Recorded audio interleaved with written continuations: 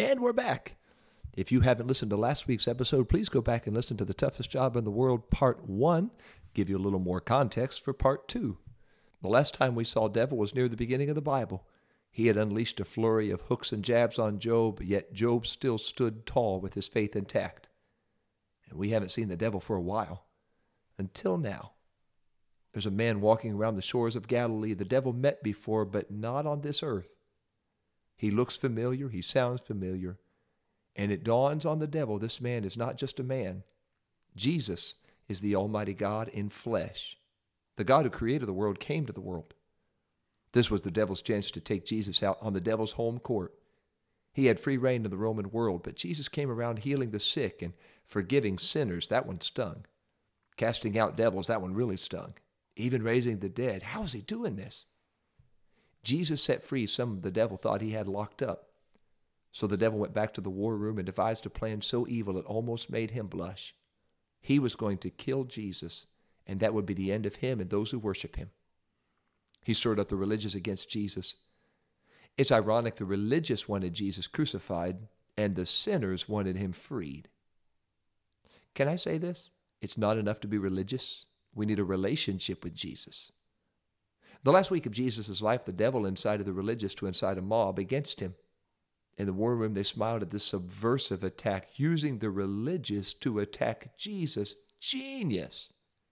Then the devil entered into Judas Iscariot, a disciple in Jesus' hand-picked dream team of a dozen disciples, and that one would betray him.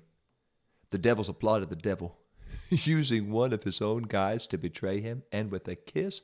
Oh, that's low even for you. And the devil just nodded.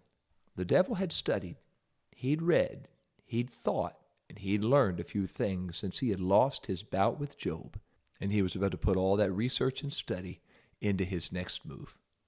Hey, good day to you, Simplify listeners. You're listening to L.J. Harry, and you're listening to The Toughest Job in the World, Part 2 on Simplify.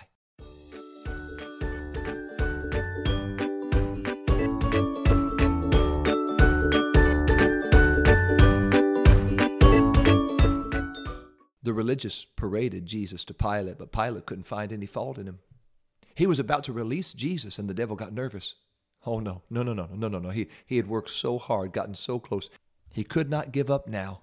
Pilate pawned Jesus off on Herod, but Herod couldn't get anything out of him, so he returned him to Pilate. Pilate handsomely paid to convict and condemn criminals, but he couldn't find anything in Jesus' record that would warrant the death warrant.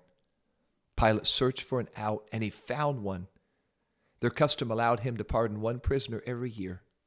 Pilate searched his mind for the most heinous, cruel criminal he could think of. Barabbas. It's perfect. Barabbas was everything Jesus wasn't. Surely when given the choice between a murderer and a man some call Messiah, they would choose to free the Messiah. But they chose to free the murderer. Pilate was stunned. The devil was ecstatic.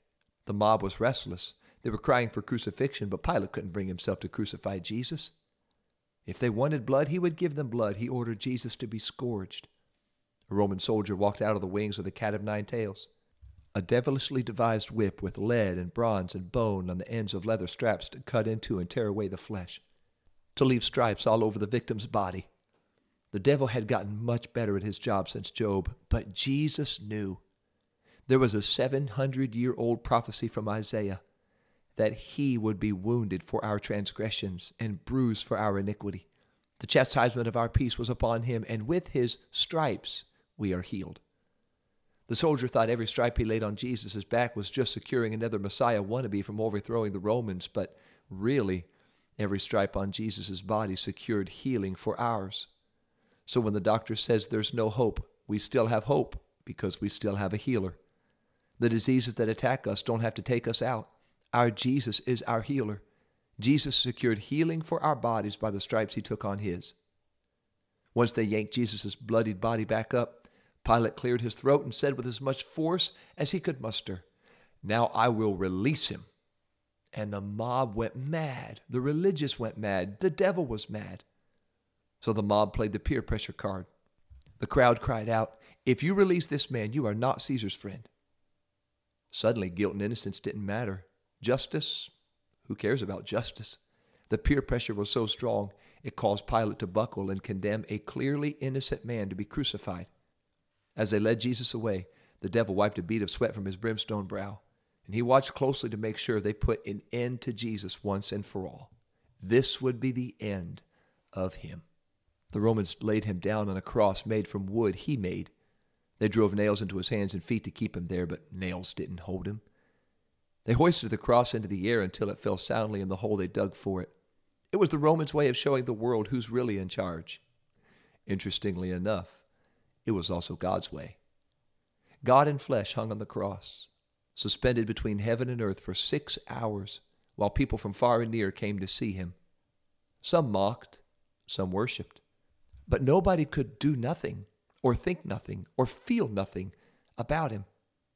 The 2 thieves who were crucified with him both started out making fun of him, but one of them listened more than he talked, and he heard Jesus pray, "Father, forgive them. They don't know what they're doing." And for the first time in a long time, he felt mercy. He changed his mind about Jesus and defended him when the other thief piped up. Then he prayed a prayer that took an ocean full of faith.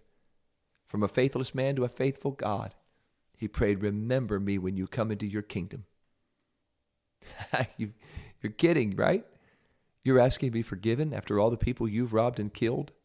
You deserve hell, and you're asking for heaven. What nerve. Jesus would say, what faith. He figured if Jesus could forgive the ones who crucified him, maybe he would forgive one crucified with him. So he asked Jesus for one thing he desperately needed but did not deserve. He asked for mercy. And Jesus responded, "This day you'll be with me in paradise." Even on the cross, Jesus was setting people free the devil thought he had locked up. Jesus cried out, "It is finished," and his heart beat its last beat. When the centurion supervisor saw how Jesus died, he had his own come to Jesus meeting at the foot of the cross. He bowed his head and said, "Surely this man was the Son of God." Another hard heart changed by God's grace. The devil lost a couple battles on Calvary, but he won the war. Jesus was dead. But the devil was not ready for what happened next. He thought Jesus' death was the answer, and it was, just not for him. It is for us. When Jesus died, the veil in the temple was ripped in two from top to bottom. The veil was a 60 feet high, 30 feet long, 4 inches thick curtain. A team of horses couldn't rip it apart. It stood in the temple to barricade us from God for centuries as a constant reminder that God is holy and we are not, and we cannot get to him. But when Jesus tore it in two, it was a testimony that he came to us, and now we can come to him. On that dark day on a mountain in Jerusalem, with all of hell's forces focused on Jesus, Jesus' blood paid the penalty for our sins and opened the way for us to come into his presence and his presence to come into us. So whether you were raised in church or this is the first time you've heard the good news that God came to exchange his life for your soul, God came. And he has come to make himself available to us.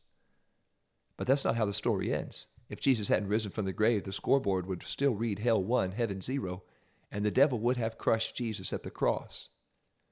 But on Sunday morning, when we come to the tomb, we will come face to angelic face with an angel who announces, "He is not here, for he has risen as he said."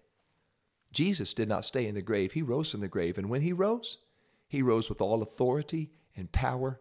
And he took back the keys that sin had stolen so long ago in the Garden of Eden. And Jesus fulfilled the prophecy made only 3 chapters into our Bible, that one day the devil would bruise his heel, but on that day he would crush the devil's head. I really believe the devil has the toughest job in the world.